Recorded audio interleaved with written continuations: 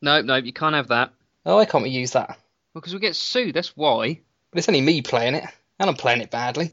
Absolutely, but we'll have to think of something else. Let's get on with it. Hello, and welcome to the first of hopefully many Lights Out Racing podcasts. This podcast will be our 2013 season preview. Before we start, we'll tell you a little bit about ourselves and a little bit about our podcast, and then we will get on to the main season preview. I'll now hand over to my co-host who will give you a brief introduction of who we are, and then we'll have a quick discussion about how our podcast will work. Hi, I'm Cobb Rockwell, and I thought I'd tell you a little bit more about the podcast and the website and what we're looking to do here at Lights Out Racing. Well, simply put, myself and Tony Knock are avid F1 fans that have always wanted to combine our favourite sport with a community-based podcast and website. What we want to try and do is, unlike other sites, is allow the forums to be the key driver for the podcasts, which will allow community members and contributors to decide and vote on the topics that we discuss on a week-by-week basis and a race-by-race basis. What we also want to do is to attempt to try and draw all the F1 fan communities together and to ask for their own contributions to the podcast in order to promote their own contributions and ensure that they get due credit for their work as well. More than anything, we want to try and add a bit more humour and a bit more light-hearted outlook onto the F1's sport itself. We appreciate that sometimes it can be quite clinical, and we want to try and present it in the most straightforward and easy-to-understand manner. Hopefully you'll certainly get that from us. So without any further ado, let's get into the podcast itself. So hopefully that gives you a good idea about who we are and why we're here. So let's move on to the main podcast. So that leads straight into our first section, which is the news roundup. In this section we'll give you a quick rundown of the news stories we'll be covering later in the podcast. The first story on the list for this episode will be who said what during the pre-season. We'll have a look at the rumours, the speculation and the general tit-for-tat that flew around the pre-season paddock. We'll also be looking at, has Hamilton made the right decision in moving to Mercedes? What can he hope for in his first season in the new team? We'll have a look at the 2012 drivers that have been left without a race seat in the 2013 season. Which one of these we'll personally miss the most? And take a look at the ever-growing trend towards paid drivers in F1. We'll also be looking at the race calendar as it's set out for the 2013 season and what kind of impact that can have and whether any more races can be handled. We'll have a look at the 2013 rule changes, including both the on-track changes and the car design changes. Right, well that's the news roundup section completed, so let's get straight into it. Firstly we have the who said what during pre-season section, and I think most predominantly over the pre-season piece, I think it was mainly dominated by the Helmut Marko comments regarding Alonso's reaction to how he plays political mind games. So what do you think, Tony, on that? Yeah, I do think this was the biggest news story, that stuck out in my mind anyway during the pre-season, purely because of the tit-for-tat nature of it and the amount of insults that were traded between the two. And I think the only thing it really does show us is that these two teams definitely play the Formula One game in very, very different ways, where Red Bull take the pure speed, we're the fastest, we're going to win approach, and then the Ferrari team play, well, maybe Alonso more than the Ferrari team, play the politics game, the mind games, and the we're going to win at all costs type of approach. Yeah, I think what I try to understand with it was that I think, especially Helmut Marko coming back with the comments after the end of the season, almost sort of once the dust has settled, to then say, well, this is where the as Vettel has said before, the dirty tricks, I think he called it, or something along those lines. Yeah, the mind games, dirty tricks. The mind games, yeah.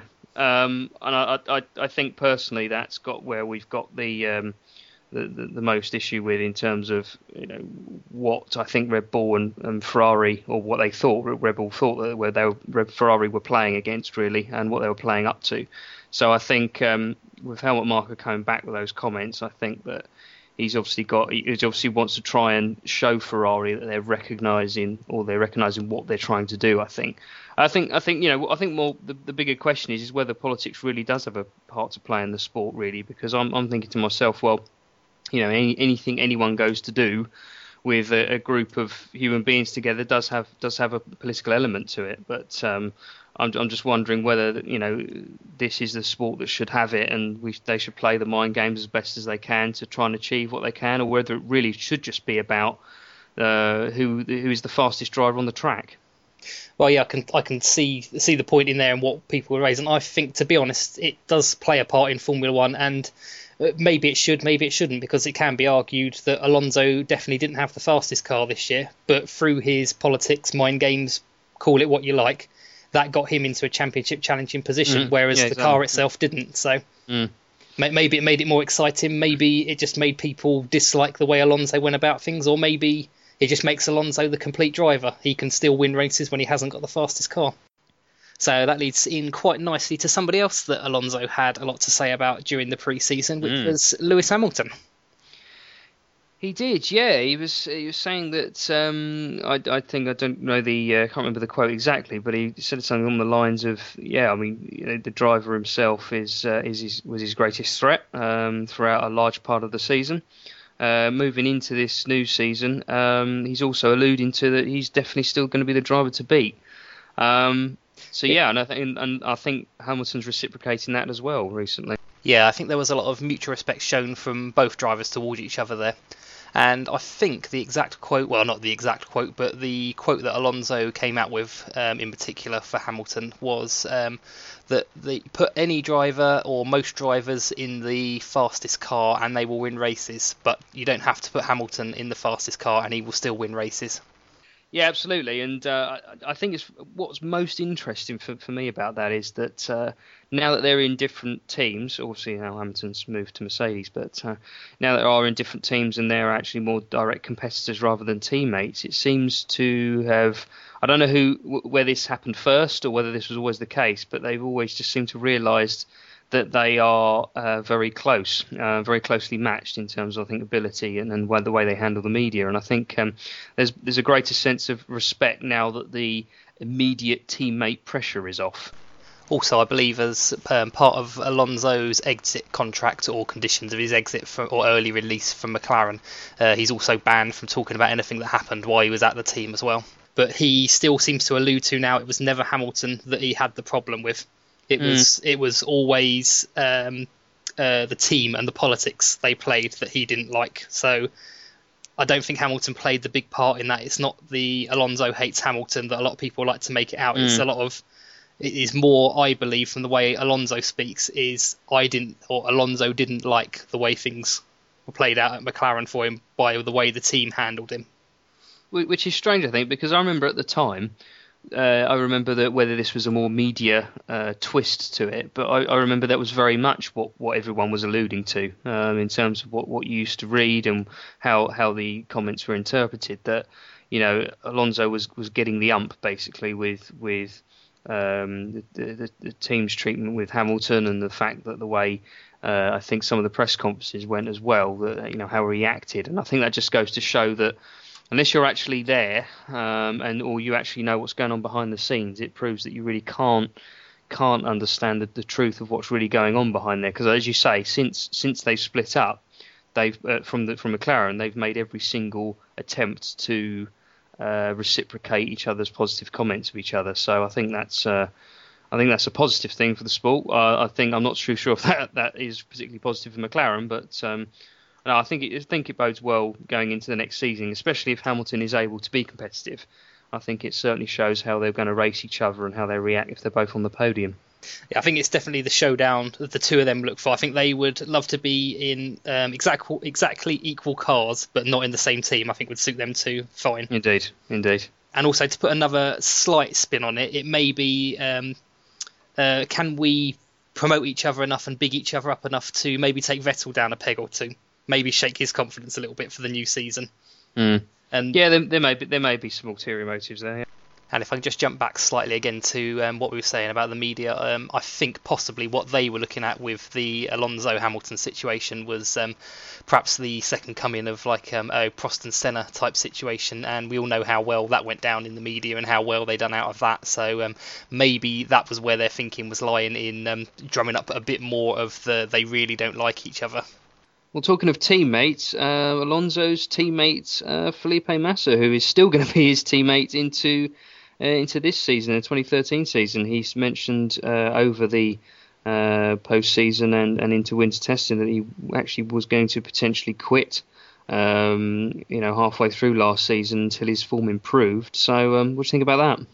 Yeah, I think had you asked us this question, I don't know, halfway through last season, I think you would have bet your house on Massa not filling that Ferrari seat for the coming year. But like I say, maybe it was a bit of a turnaround in form, or maybe there was something going on behind the scenes that the general public wasn't aware of. Maybe they realised Massa was that off the pace. They were using him as a bit of a guinea pig for new parts for the car, possibly to give Alonso the best challenge. I don't know. You've got any thoughts on that? Well, yeah, I mean, it's quite a difficult one, really, because I do wonder at what point, Massa felt that either he wasn't good enough for the car, or whether he thought that I see what you mean. Why was he considering quitting? Was he considering quitting because he didn't like driving for Ferrari? He didn't want to be in F1 anymore. Yeah. He was demoralised by the fact that his teammate was so far ahead of him. Like I say, he says he considered quitting, but he never actually says why he considered quitting. Yeah. That's the thing, and I think also, especially when you talk about some of the decisions over last season around the gearbox sealing being broken to ensure Alonso got the best chance and got moved up the grid. You do think about how that was taken by him. He certainly didn't look too impressed, in my opinion, when on that particular race. I can't remember what that race that was actually, but that was Texas. Okay, right. So. And of course, since then, you do wonder about whether he agreed and said, okay, that's the way things are as first and second drivers, or what really. But I suppose it does raise another question as to how he's going to react this year. Really, I mean, what if first races or the first few races into the season he's actually leading? At what point do Ferrari say, well, actually, we support you now?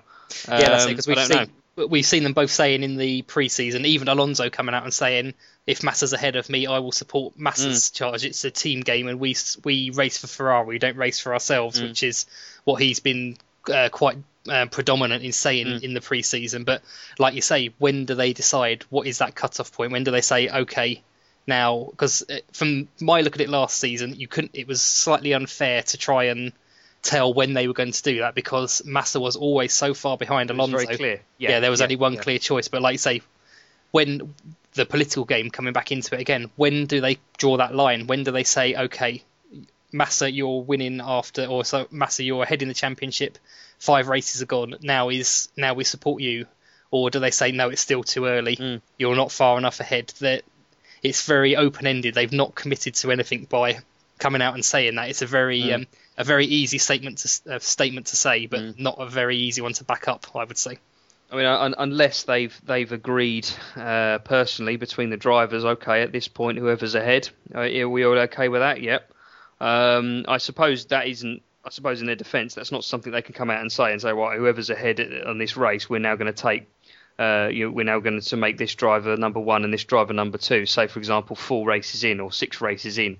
Yeah, that's a very good point. Yeah, because the other teams are going to say, well, okay, that we now know what's going to happen and how they're going to strategise, for example. Yeah. I understand why they might want to keep that to themselves. I just hope, for Massa's sake, that's something which has been agreed, because otherwise that would be quite a confusing point. So, I mean, going back to the point about whether he really has made the right decision, it is a difficult one, because I suppose with no other seats necessarily available at Red Bull, Mercedes or McLaren, he was always going to, if he was to move, potentially go to a team lower down the pecking order, which is always a tricky one. Is it best to stay in a team and you risk being the second driver, but in a supposedly better car? Or do you then look at being the first driver, or being equal driver, I should say, with a team slightly lower down, but that you could change the car to suit your driving style? So it is a tricky one. Yeah, and I do think as well that all the warning signs are there of definitely now the sort of the pre-season shaken out and we can see what's going on. I think Kovalainen is a perfect example. I think his move to Caterham for him was a long-term move. I think he saw himself being there for 5 to 10 years, maybe seeing out his career there if it went well, and building that team there into something, probably a midfield team by the time he's leaving. and showing that he's got the potential of a driver to not only build a team but race well, because we know he's a quick driver. He was again at McLaren. Maybe politics played a part. He was asked to move aside for Hamilton on occasion, so possibly you don't see the best of him there. But he's won a race. He's a race winning driver, and he's got potential to do that. Give him a fast car, he can be a good driver. And I think he wanted to show that he could also build a team, which, as we can see now, hasn't really. Well, it's not panned out for him because he's not got the drive for this season. So that's right. And talking of drivers that are taking maybe a big risk but that want to build a team around themselves, we've got Lewis Hamilton moving to Mercedes this year. Could be a very big risk, or it could be a big payoff depending on how he's looking at his move, I suppose. This is obviously the I think personally the biggest story from end season of last year into this one. That's what I alluded to at the beginning of the show. This would have been by far the biggest story, but I think because it happened during the end of the last season, that took a little bit of its pre-season thunder away from it, I think. But yeah, like I say, from the end of last season through the pre-season, this is by far the biggest story. I have to agree. Absolutely, and I think there's so much to it. I think obviously you got to ask the reasons of why he's leaving McLaren, and I must admit I've been looking at some of the highlights of a lot of the races over the last couple of days, and it brings it into focus really over the kind of errors and the kind of things that really happened, which I think from Hamilton's perspective probably could well have done pushed him over the edge in terms of just moving to another team.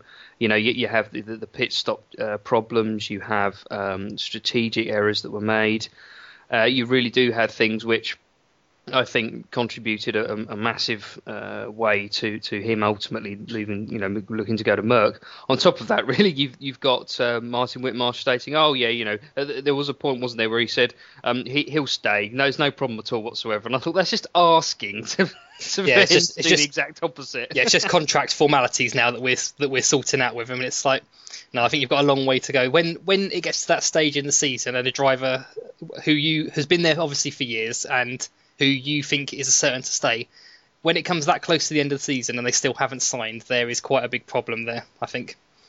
Indeed, and I think there's valid thoughts for people saying, well, okay, he's just gone to Mercedes for the money, but I can't quite find anywhere where, when you're talking about the sort of money that these drivers, certainly top drivers earn, whether that plays into so much focus. I think, perhaps. I was listening to an interview he made a couple of days ago where they said, okay, I think it might have been actually the Top Gear interview where they said, okay, there are as many commercial things to do at Mercedes, and Lewis said, well, no, there isn't, and he seemed quite pleased about it. But or not as many as McLaren expect. Not as many as McLaren. That's right, yeah. But I think going more into the racing side of things, I think he's very much looking at. I suppose one of the other larger factors that he had over the course of the season was when they were looking at the front wing, and Jensen had a better front wing for, was it Spa? Yeah. Spa. And obviously afterwards they said to him, okay, just what front wing would you like? And obviously I think what he came up with was, I think they did his own configuration, didn't they, at the time when they were testing, and it didn't quite come off. If memory serves me correctly, I believe what happened was they gave Lewis himself the option. They put the new front wing on his car. He went out for a couple of laps on it, and he said that although it felt fast, the car felt unstable. So they come back and they decided they didn't have enough time to make the necessary setup change and test again on the new front wing. So he went back to the old setup he had. But what I find quite hard to believe is if your teammate turns around and says the new front wing is a second faster, a driver like Hamilton wouldn't just go out and say, I'm going to have that, whatever, I'll deal with the instability. There seems to be a bit more there. 1 or 2 tenths, I think he probably wouldn't take the risk of the instability, but a whole second, it seems a little bit far-fetched that he wouldn't have wanted that to me. Yeah, and I suppose, okay, that I personally feel it was, as a lot of people tend to think, it was a bit daft to then post the telemetry of all things on Twitter afterwards. I think that was a bit of an epic fail. But I think the point behind it was that I felt he got a sense of injustice from it. And I think as well, sorry, just to cut in on you there. I think as well that you can look at also and say, I think a lot of people have done a lot of everybody has done something stupid and said something they didn't mean in the heat of an argument, and I kind of liken it to that situation with him posting the telemetry, I think. Absolutely, and I personally, I think from Hamilton's perspective, and much as anyone in any jobs, I suppose, when you really think that your management don't have your best interests at heart, by those kind of that evidence that you see throughout the season, on top of the pits, the pitting errors, and then you have this. I think that as a package helped Lewis make his decision really. And it's a massive risk with Mercedes. I think that you've got a team that has struggled since the Brawn GP days. Quite clearly, you have a team which was struggling, sort of losing a lot of tyre degradation very quickly, and a lot of downforce issues. And we'll cover this off a bit more in the Mercedes section when we look at how they're gearing up for pre-season. But I think it's a big risk. But I think for Hamilton, I think he wants to be part of a team that has a large backing, which they undoubtedly do at the moment with Mercedes. But that he then wants to have a more direct hand in improving and almost having a much greater input in ultimately developing what I think he hopes is a championship-winning car. I think as well, the more I think about the situation, I would quite like. Well, I would definitely liken it to, I don't know, looking at football and someone taking a penalty. All the time Lewis has been at McLaren, he's been the penalty taker. He's been expected to do something. And if anything goes wrong, it's always his fault. But I think now that he's moving to Mercedes, he's more like the goalkeeper. He's there. There's no pressure on him. There's nothing. Everyone will always say, "Oh, Mercedes haven't done very well. They're not." Like I say, they've been a struggling team. But it's clear to see if the great Michael Schumacher couldn't turn them around, then a lot of people say, "What chance has Lewis Hamilton got? He's still learning himself." But I think now he's put himself in that goalkeeper's perspective. Whereas if the penalty taker scores the goal, he had a good go, but he wasn't expected to do anything. If he saves that penalty, he's a hero. He elevates himself way above the status he's got at the minute. Everybody knows he's a very, very quick driver. But I think if he turns Merc around and takes a substandard car and then actually turns that into a race-winning car, wins races in it, I think he can actually project himself very, very highly. Yeah. So I think in a summary of that, I think he is taking a big risk. He is possibly jeopardising future championships, especially if McLaren produce a very, very good car this year.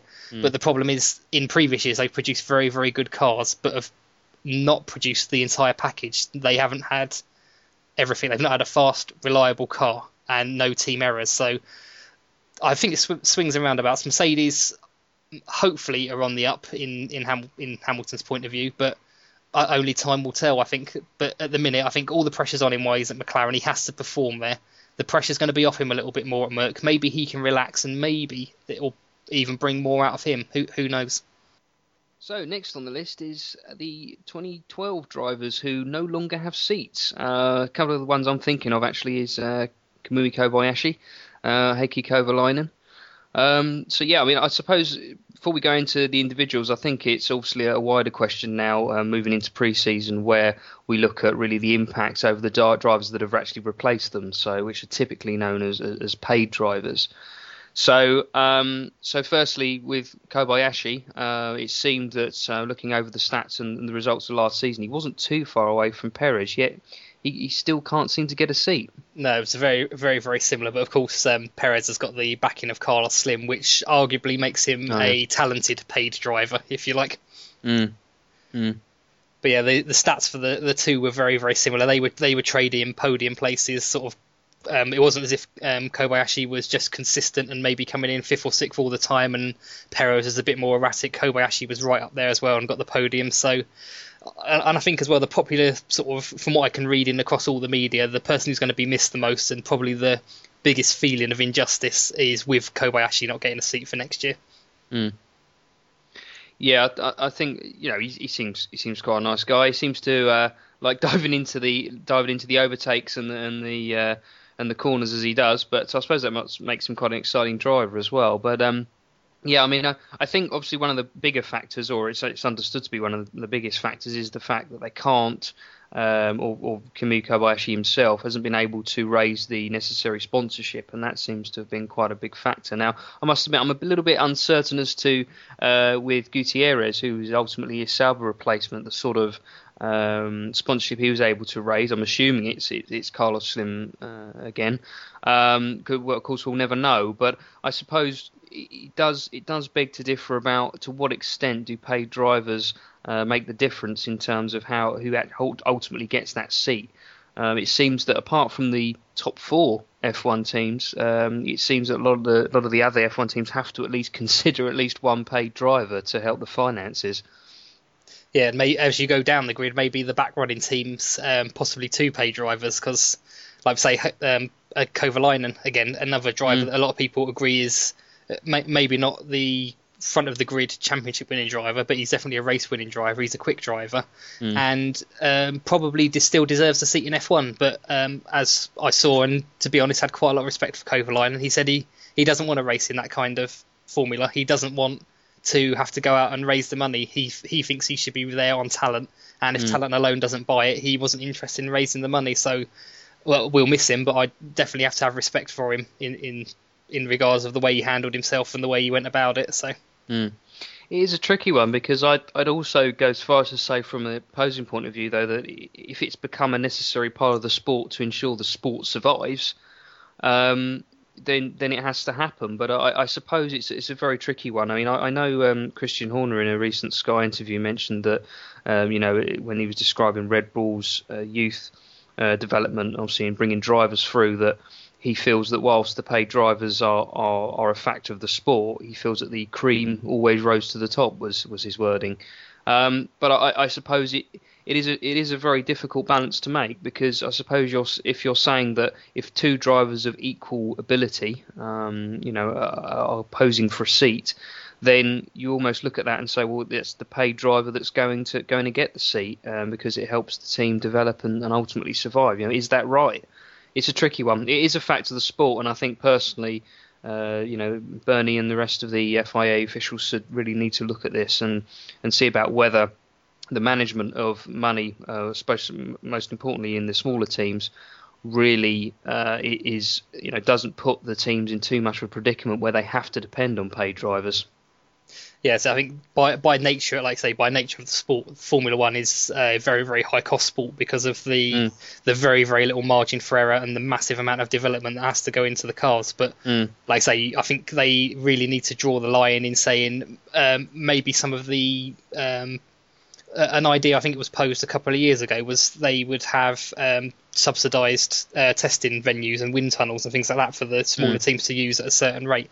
I think this is what needs to be more, below a certain income bracket, and that's quite all they've got to do is they've just got to show the books to Bernie as such, to show what they bring in, what their sponsorship is. For anyone below a certain bracket, maybe give them testing facilities, maybe a little bit of extra help in money costs, maybe buying a very, very basic wind tunnel that the bottom 5 teams can use, for example, subsidised or very cheap rate, because looking at teams like what the old Virgin team that's now Marussia, they designed, to cut costs, they designed all of their car on a computer.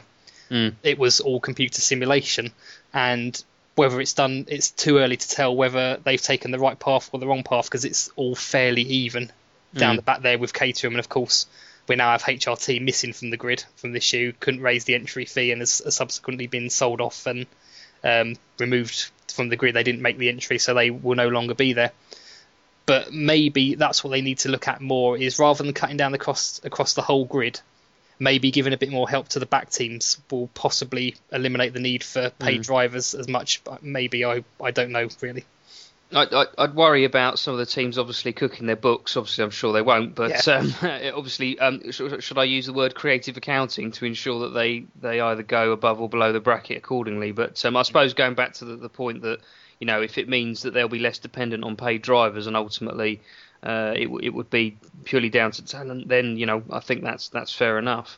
I suppose the other thing is that if that the only problem is if the a driver is actually very good, but he also carries a lot of high sponsorship, does that in turn actually create a lot of negative press for him because he's both, and that sometimes can be a bit difficult as well to try and evaluate. But I believe, but a perfect example of that would definitely be Sergio Perez. I think he's definitely suffered from that.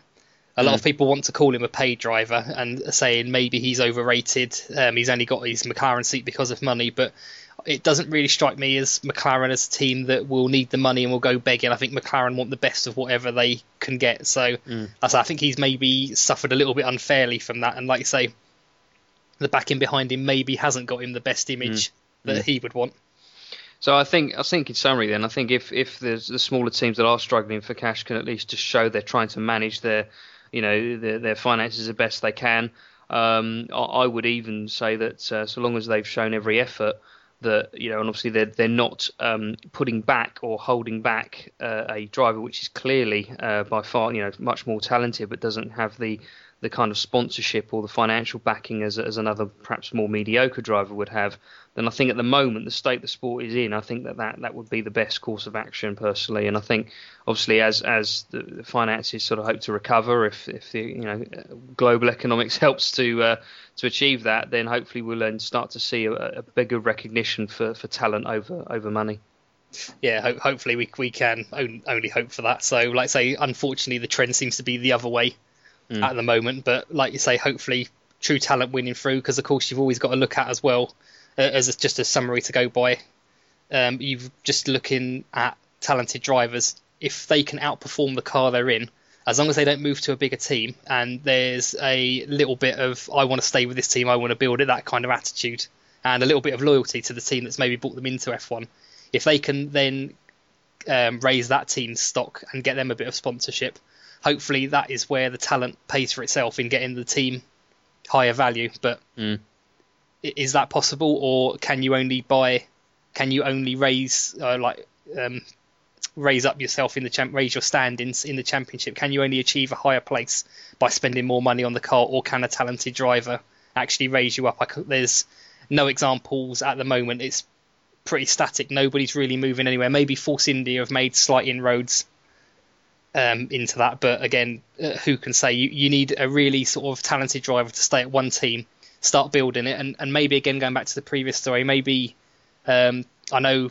Mercedes have got a lot of money, there's a lot of capital going into that already, but maybe Lewis can show that that's the way to go. Take a talented driver, put him in maybe the fourth, possibly fifth best team.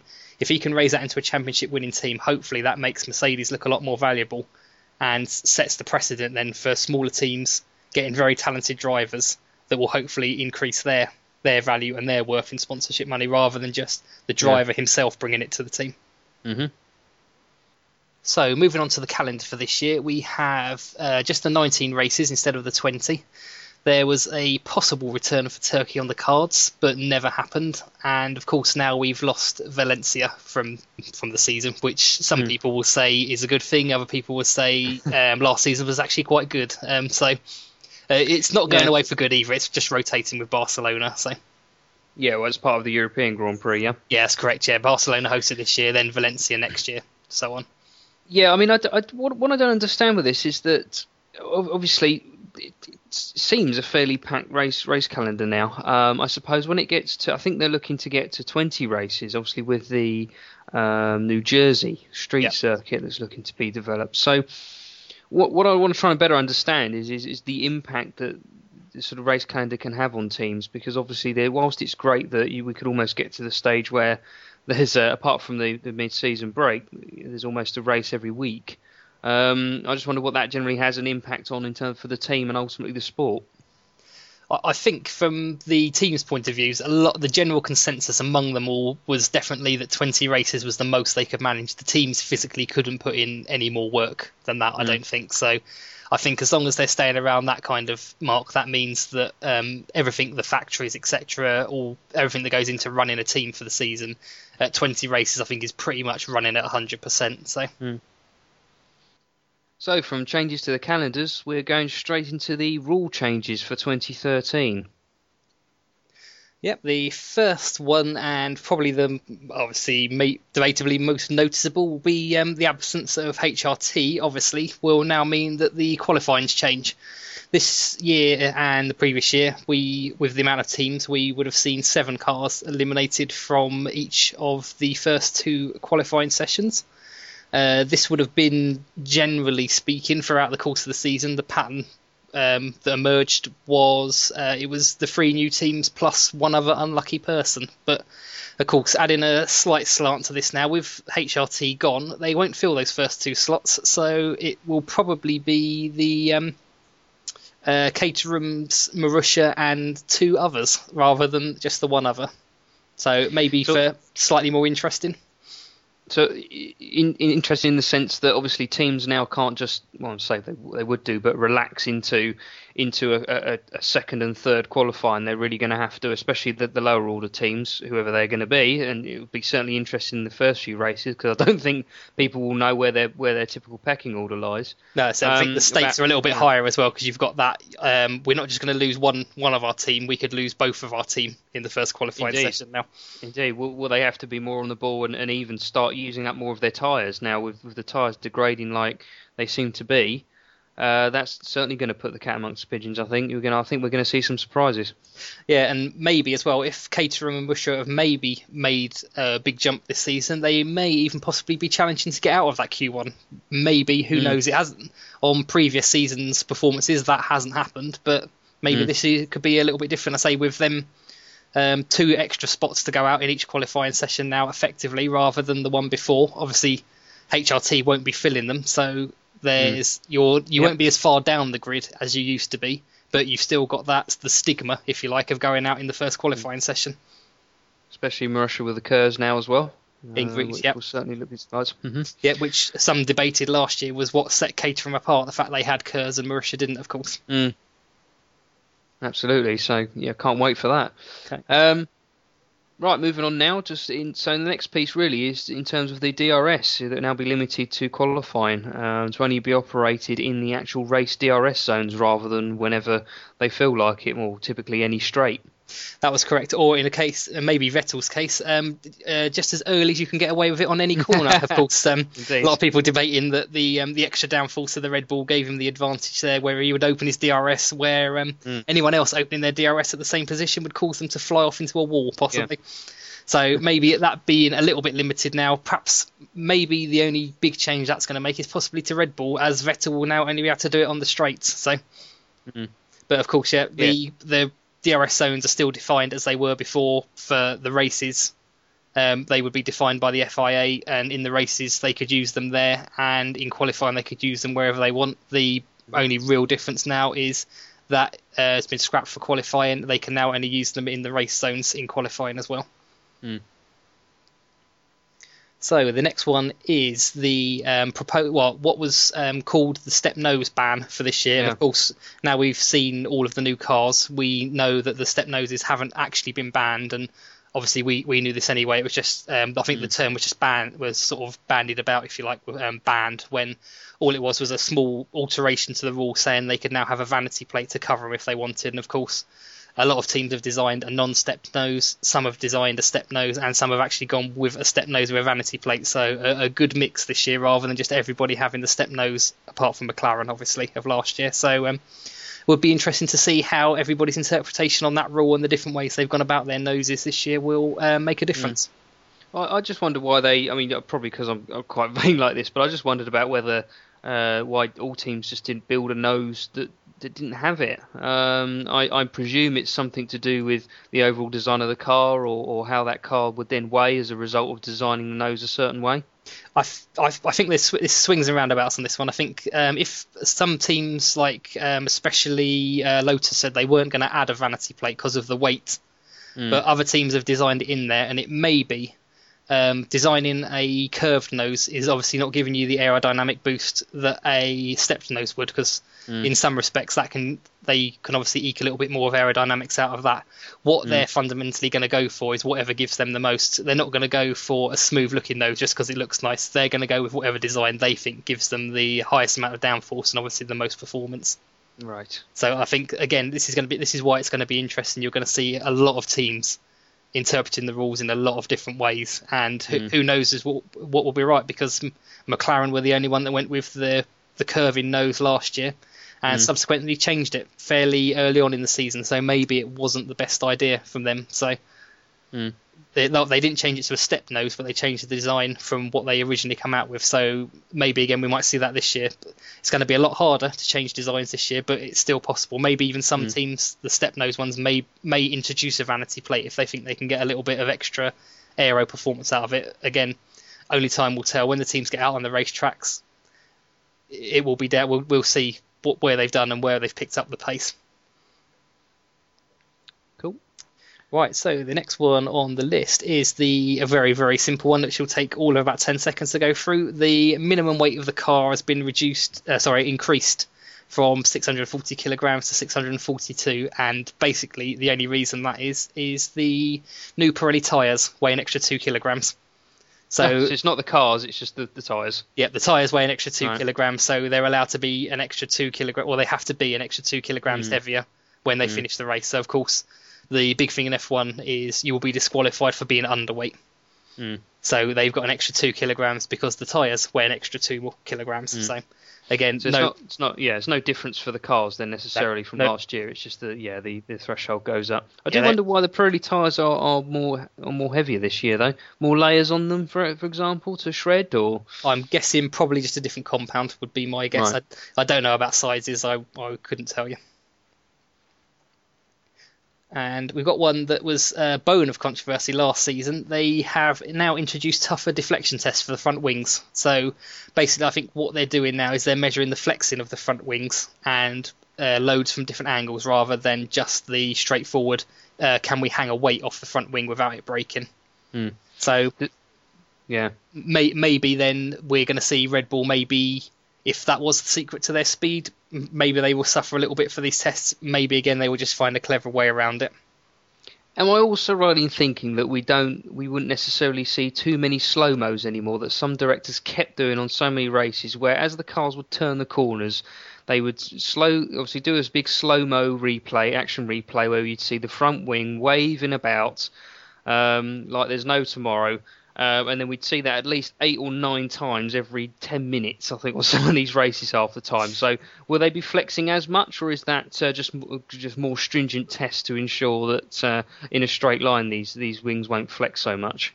I think the answer to that is only time will tell, because of course the front wings are supposed to be rigid and not flexible anyway. So the fact that some teams have managed to beat the current or the previous year's testing and still have wings that apparently seem to deflect quite heavily under load, if they can find a way of doing that again and beating the tests, of course they're still legal. So if it becomes a controversy again this year, we will probably see a lot more of those slow-mos again. So it just depends how much the media wants to spotlight that, I suppose. Indeed. The last one I know is something which is known quite incorrectly actually as active double DRS. I think it's not actually active double DRS, is it? No, there's no DRS system on the front of the car. They're just using the air channeled from the front of the car.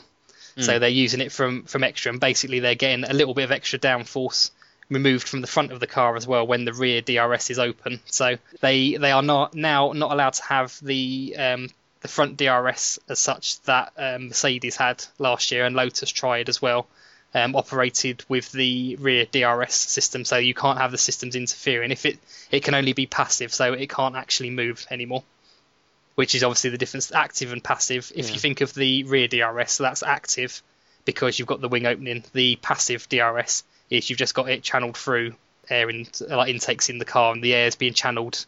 I think a few teams have tried it. This is the same thing I'm thinking of, where obviously past a certain speed and a certain rate of airflow, the wing effectively stalls, so which basically means that a part of the wing will open up over a certain speed. Yeah, that's correct. We've seen Red Bull trying this out during the testing. And basically what happens is once the car reaches a certain speed and under a certain load, more passive DRS flaps will open and reduce the drag further than just the rear DRS wing opening. But the problem the team seems to be having with this is because the rear DRS is controlled by the brake, so as soon as the driver presses the brake pedal, the rear wing will close. These flaps on the new passive DRS system, because they're not allowed to be linked to this same mechanism that closes the rear wing, the teams are having trouble actually getting the wings to close when the speeds reduce or when the loads reduces. So it looks like they're getting them to open fine, but they just can't get them to close again. So of course that's going to cause instability in the cars. Okay, now we need to look at the team lineups for 2013 and how they're shaping up throughout pre-season and ready for Melbourne. So we'll do it straight from the top, really. So we'll take the top teams first, I think. And obviously the first one is the world champions, Red Bull. So we have the same driver lineup as 2011, with Webber out of contract at the end of the season. So, I mean, in terms of their chances this year, I suppose it really is they can... I mean, I know Christian Horner and Adrian Newey have said this before, but of course with success means that you can only almost go down. So it's a case of really just trying to maintain that success and that performance, because obviously they know they've got a very good basis. They have a car which naturally produces a lot of downforce. They have obviously a very clear strategy which seems to obviously try and lead from the front as quickly as possible. So I'm very, very interested to see about whether they can maintain it. They have also mentioned, though, conversely, that obviously with the rules not changing much, that it poses a better opportunity for their competitors to catch them up. I think as well, yeah, that's quite a very, very good point in the fact that these cars now, there's going to be feet in many doors, I think, this year. You've got these cars being an evolution of last year's cars. They're different enough, I think, to make the design from the ground up again from the cars, which they are every season. There's enough change that they're not going to just take the same chassis completely and just rebrand it a little bit. They have had to work on this. But of course, we're also looking at a complete rule change for 2014 that means the teams are going to have half an eye on and half a foot in the door as well of what's going to happen on next year's car. So who's really focused on this year, who's maybe looking to next year? Because, again, it's been bandied around that possibly Mercedes are already looking at next year's car rather than this year's one. So Yeah, I mean, it also begs the question as to hopefully whether they've sorted the alternator issues out as well. That would be very interesting to see if their reliability improves as a result. But I suppose with Webber, signing an additional year, I suppose the assumption is that this really is his last year at Red Bull. And I do wonder with Helmut Marko's comments that we mentioned before, particularly about him as well, whilst he was in the same context and he was commenting on Alonso about Webber's reaction and reaction to pressure, about whether he's actually going to rise to the challenge, really. I know he seems to prefer that being that underdog status, and whether he'll be more a competitor for Vettel this year. Yeah, I think we saw when Webber was challenging for the title, that the year he was doing that in 2010, it sort of crumbled away, not pretty much through, I would say, his own inability to deal with the pressure. Maybe that is a good thing in a way that maybe he's learned from that, and maybe it will bring it back as a stronger driver, but I think Webber really had his chance that year, and possibly maybe it's passed him by now. So again, we can only tell because, of course, he really didn't put up much of a fight for Vettel last year. So, yep. Apart from maybe in the last corner in Brazil, which was maybe a little bit naughty of squeezing him a little tighter than you would like, the team would have liked him to have squeezed his teammate. I think there was a message there, I think, most certainly. But I think, that without a shadow of a doubt, Red Bull will be up there, I think, and certainly, if not in the top two, then certainly in the top three. Right, moving on to the next team to look at, we have Ferrari. Of course, retaining both the same drivers as last year. Obviously, halfway through the season, as we alluded to earlier on, that was debatable whether we'd even see Massa in Formula One this year, let alone a Ferrari seat. So very much so. Yeah, I think this is a tricky one. This one, because I think obviously last year they had what it's been quite widely recognised early on as a car that was struggling. I think personally it improved and continued to improve. I mean, let's face it, I think no matter how good a driver is, if you're still able to compete for the championship towards the end, it can't be that much of a bad car. So I suppose the assumption here was that they would be able to start from a better platform. They had access to a longer time with the wind tunnel, I believe. They certainly came out with a similar looking design car to the McLaren as a result. And I think subsequently the pressure is a little bit more on them now to really have a competitive car from the outset. Yeah, I've seen Massa from his comments in the testing as well. He's already says he feels a lot more comfortable with this car than he did with last year's car at the testing stage. And Alonso's also said they're starting. It may not be the fastest car again still, which how he knows that at this stage, I'm not sure. Yeah. But in his words, it's a stronger base than they started from last year. So. Yeah, very much so. I mean, in terms of the styling of the car, it's got a lot more black underneath, which has upset some people, I think. But ultimately, the important points are how this car is going to perform and how it's going to. I think personally, with McLaren's luck or lack of luck and mistakes last year, which we'll go into a little bit more detail in a sec, I think Ferrari do actually, want to be competing more off their own merit rather than circumstance this year, and I think that's something which I think this car has to prove. Yep, I definitely think so, because again, we all know that Ferrari is a team based heavily around image, and like I say, I think the impetus is very much on them now to start off with a good car and then go from strength to strength as the season progresses. So the next one we've got to speak about is the McLaren team. So obviously quite a lot of changes since last year, most typically mainly driver orientated, with Jenson Button taking, or assuming I should say, the lead role in the team, with Sergio Perez joining. Must admit, the first day Perez turned up for work, so to speak, I was quite amused because it did look like they'd got him a shirt made out of paper. But looking very, about 5 sizes sharp. Too big for him as well. Yeah, there is that. But no, I think it's a great opportunity for Sergio Perez if we focus on him for the time being. I think when McLaren come calling after quite consistent beginning to the 2012 season for him, then I think that's a positive. I suppose my only concern is obviously as mistakes were made. I think even he's said since that throughout the latter half of 2012 that he didn't have such a good season. And I think even McLaren really started to put pressure on him then, really, by saying, he's going to have to improve and he's going to have to do X, Y, and Z. And I think so far his attitude's been very positive. I think he's just kind of taken in his stride. And I think it would be very interesting to see, because both him and Jenson are considered quite capable of managing the tyres, what McLaren's strategy will be this season as to how the car is designed and ultimately how their race strategy pans out. Yeah, I think they've started with a good base to build on. Obviously, Jenson Button set what was called an amazing time by Felipe Massa in the first testing at Jerez. So, yep, and they've obviously got something there to be out of the blocks that quick. So, like you say, hopefully, if they can hold on to their tyres and their car doesn't fail when they're out in the lead this year, they a very, very good, strong base to start from there with them. And again, they're not replacing arguably Hamilton as the, say, arguably one of the fastest drivers on the grid. They're not replacing him with somebody who's slow. They're replacing him with somebody who's up and coming, a lot to prove. So I'm expecting we'll see Perez trying very, very hard this year. Whether that'll be too much pressure to put on a young driver, and maybe he'll falter a little bit under the pressure, as we saw, I think, a little bit in the tail end of last season. He got a little bit pass happy, I think, and put his car in some places it probably shouldn't have been put in, but. Yeah, I mean, he did set a good time in Jerez as well, and I think that's on his own, and I think that does beg the question as to whether is he going to be more successful than Button. I mean, I suppose a lot of people say, "Oh, heavens no," he's been in the team short amount of time, etc. But it would be very interesting to see the team battle at McLaren this season, and seeing how both drivers respond to that.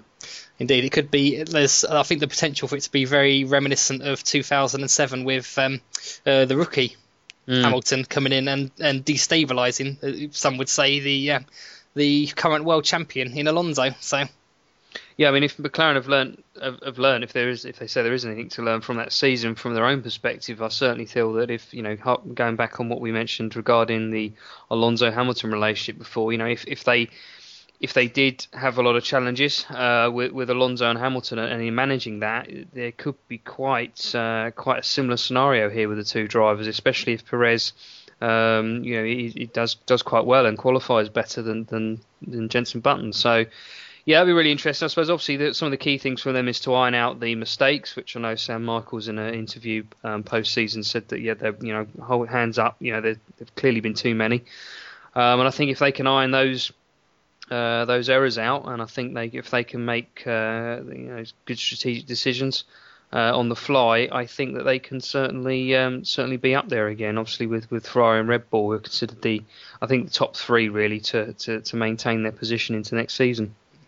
I mean, that's it. McLaren's they rarely fail to deliver a good car, so we know the car is going to be up there and going to be reasonably good. It's even like last year, they debatably, again, delivered the best car, some would say, last season, and then just threw it away through their own mistakes and unreliability. So, okay, and on to the next team in the list. So that will be Lotus, having a very strong finish to last year's season, and hopefully, and by the looks of it, producing a fairly strong car for this year's as well.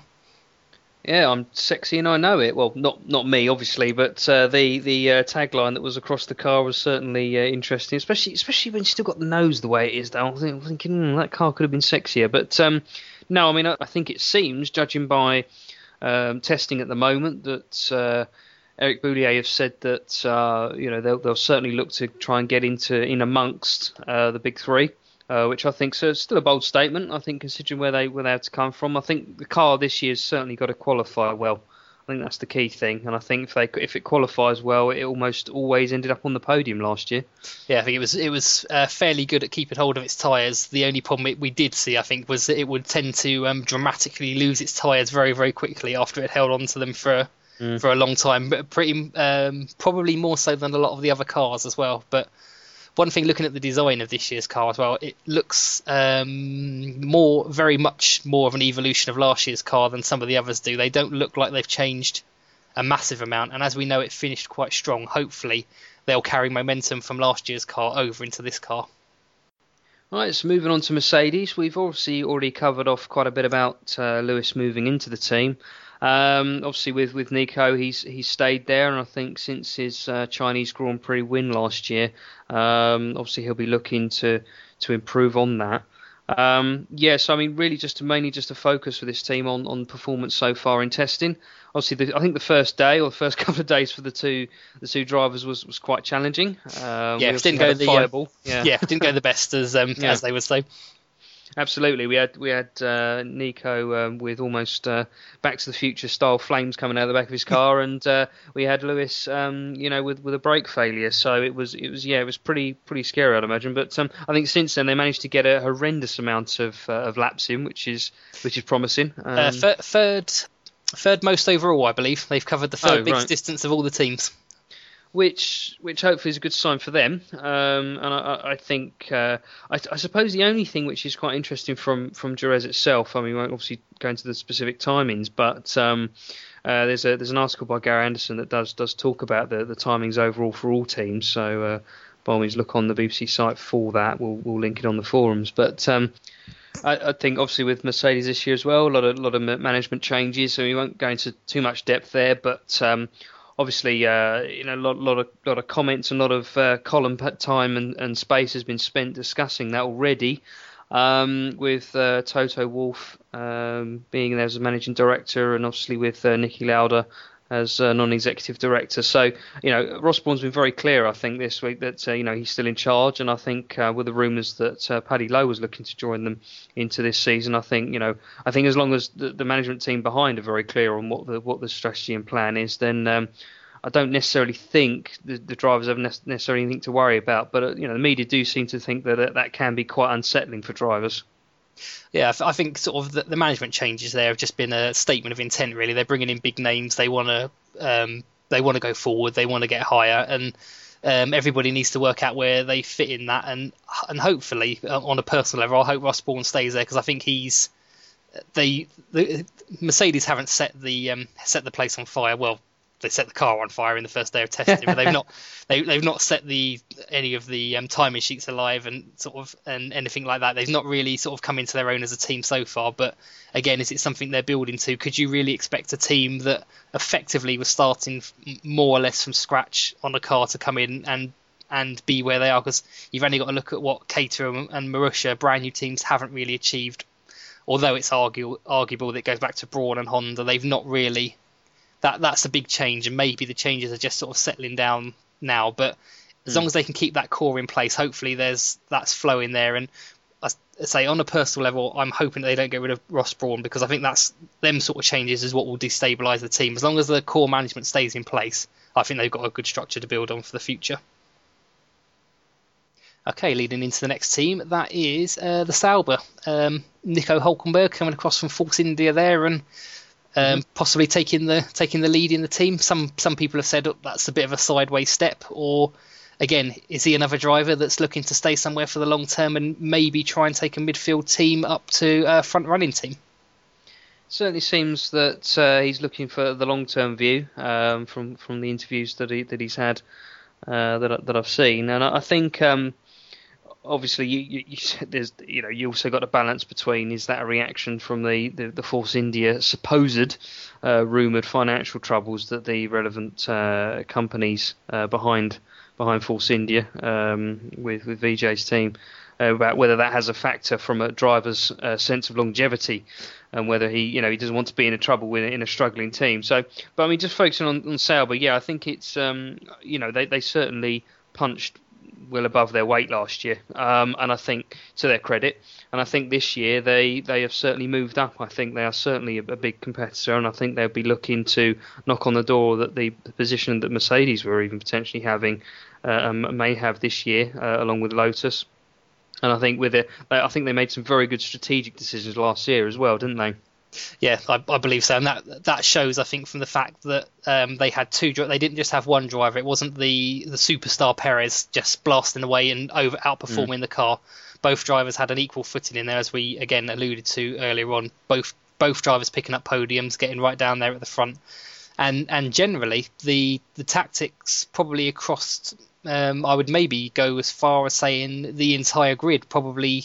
The best tactics out there probably went to Sauber. They made the best of probably all the slightly tricky gambling situations that they went for. So, yeah, absolutely. And I think obviously the other thing that I think Sauber were very smart with were how they recognised that tyre management was going to be a big factor. And I think if anything, it's going to be more so this season. So I think aside from Gutierrez, who, as I say, isn't too familiar with me, but I understand he's a GP2. I think obviously again you have that rookie potential there. And Sauber test driver as well, so he's not a complete rookie. He's driven the car before. He knows. Oh, I see. Yeah. Oh, okay. So yeah, so he knows the car and he knows the team better as well. So yeah, I think that's certainly the. Whilst I think it'd be derogatory to call them another dark horse this season, I think they are definitely ones which are up and coming, and I think. With Kaltenborn there as the head honcho, I think there's going to be a lot of stability. I think for Peter Sauber handing over there, you want someone who's been in the team a long time. Absolutely. All right, so now moving on to Force India, where Nico Hülkenberg came from. So the lineup at the moment, as of recording, is Di Resta with an as yet unnamed second driver. Yep, to be confirmed. To be confirmed, which is likely to be Jules Bianchi or Adrian Sutil. So, obviously, with the corporate financial rumours associated with this team, I suppose you just got to hope that it isn't destabilising. Obviously, HRT is a good example, personally, I think, from last year, although they were always at the back anyway, so it's a bit difficult to understand the performance difference it could have. But, yeah, hopefully they'll be there throughout the season, and hopefully, as I say, I think Paul Di Resta has made it made it very clear that he's looking to push on to a larger team. So we'll just have to see if both the car and himself can try and achieve that or prove that. Yeah, I think it's hard to actually sum up a team when you only know one of the drivers. You don't know who the second one's going to be. You can't really tell. There's nothing to compare people to. We know Di Resta's a good, solid driver. The only thing we can say is. He'll probably carry on to do the same again, but just looking at getting a drive in a bigger team is probably his ambition there. So I say until we know who the second driver is, we can't really comment on the team as a package. And on to another midfield running team from last year is Toro Rosso. So it's both drivers again re-signed for this year. So it's Jean-Eric Vergne and Daniel Ricciardo, and I think obviously, the big thing for them now is I do believe they're trying to design their cars this year with a larger operating window, which I think from the drivers' perspectives has been requested to ensure that they can show that they can make the step up to the Red Bull team by showing that they've got a better range of driving ability. I assume. I suppose that's why they want a larger operating window. And I definitely got the impression Toro Rosso were unhappy with their performance last season, especially towards the end. Yeah, I think so, and I think it's there's definitely a heavy sort of impetus now, I think, on getting a replacement for Webber, I believe, from Toro Rosso, because Toro Rosso is the training ground for the Red Bull drivers. Vettel started there, so it's quite openly the young driver program for Red Bull, and for them to show they've subsequently had a lot of personnel who didn't make the grade and have gone by the wayside, sort of. Sebastian Buemi, people like that in the past, if they don't measure up, they tend to go out. So for them to keep two of the same drivers from one year when they didn't perform particularly well on to the next year, they must see potential in them, and you would have to think that Webber being on a 1 year deal at Red Bull now means that one of these drivers, or the probably best performing driver of these two this year, will more than likely get the Red Bull seat.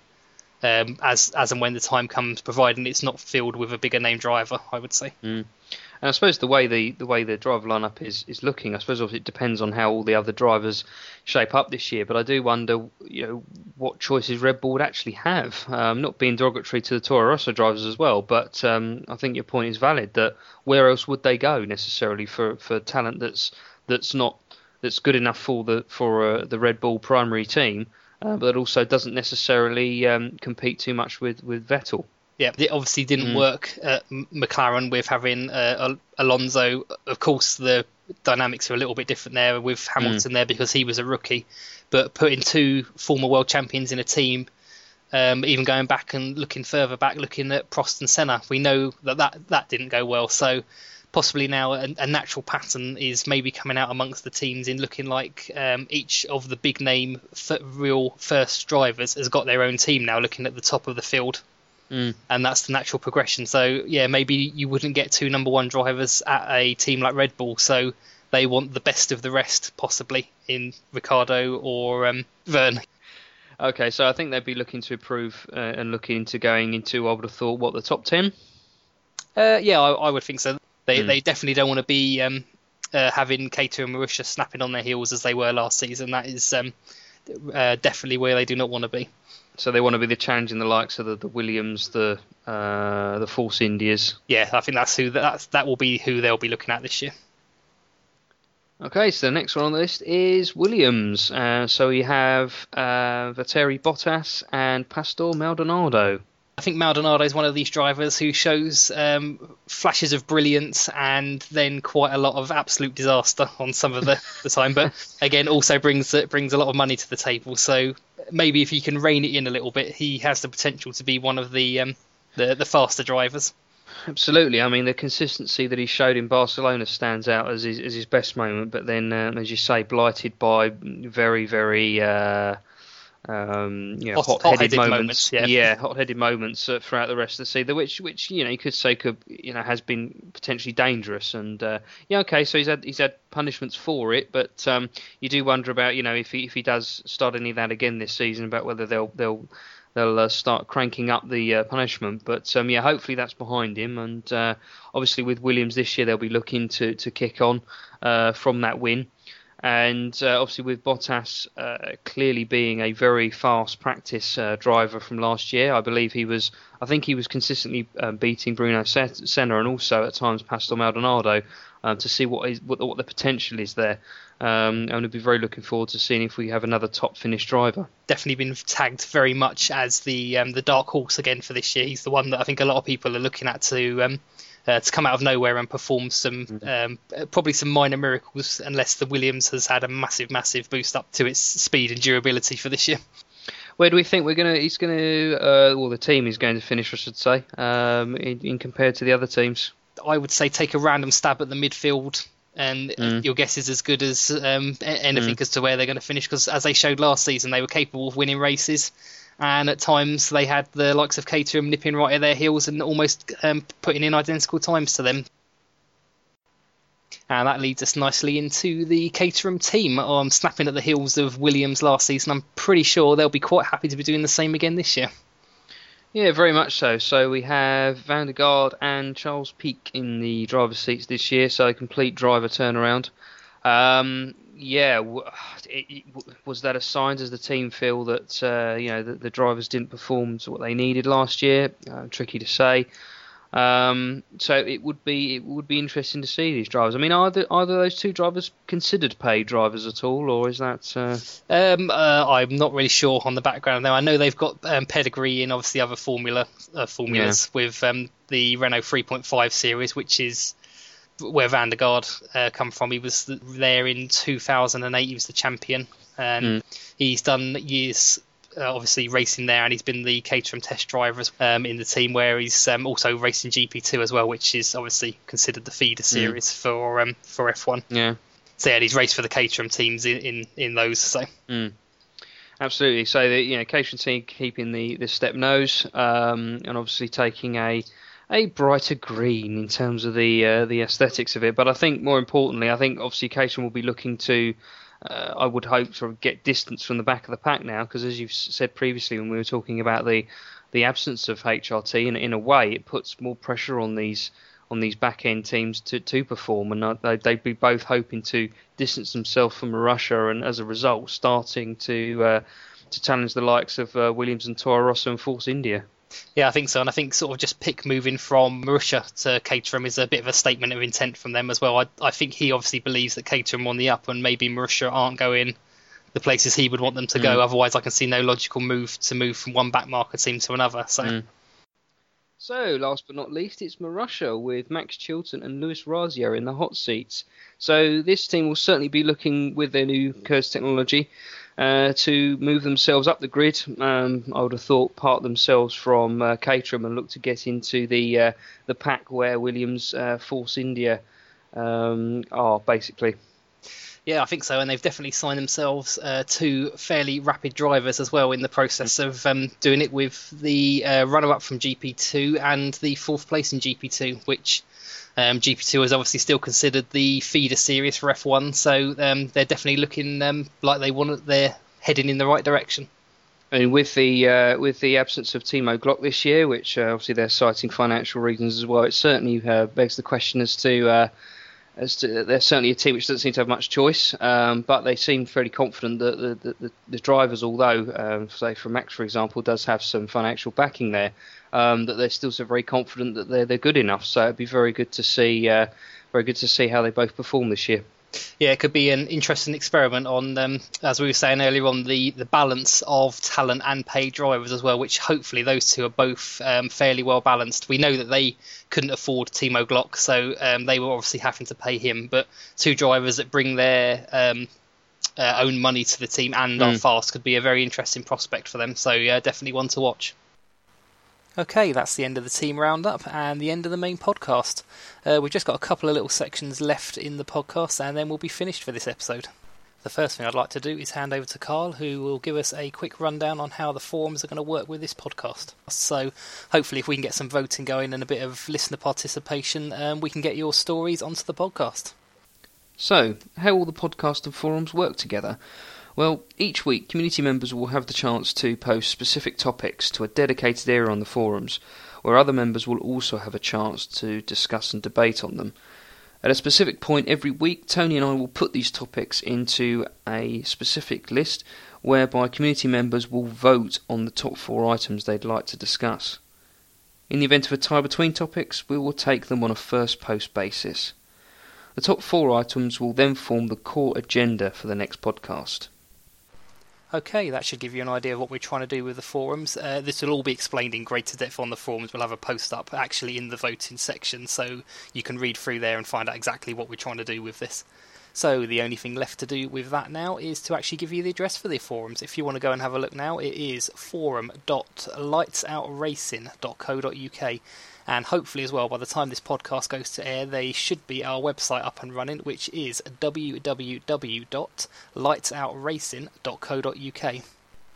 And also, to keep up to date with anything Lights Out Racing in the meantime, or of any time really, we also have a Twitter account, which is @LightsOutRacing on Twitter.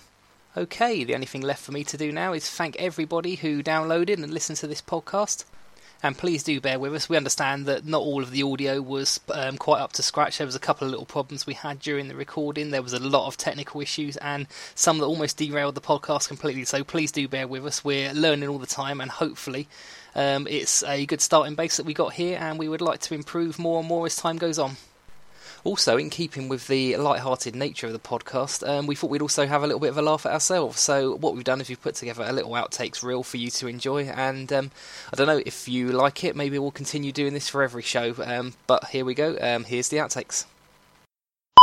And talking of drivers that if they've really taken a step forward, we should see probably the bottom of the midfield teams being challenged on a weekly basis or on a racely basis. Mm.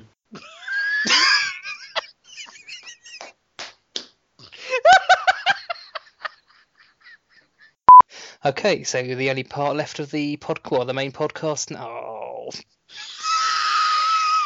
So, last but not least, it's Marussia with Max Chilton and Luis Razia in the hot seats.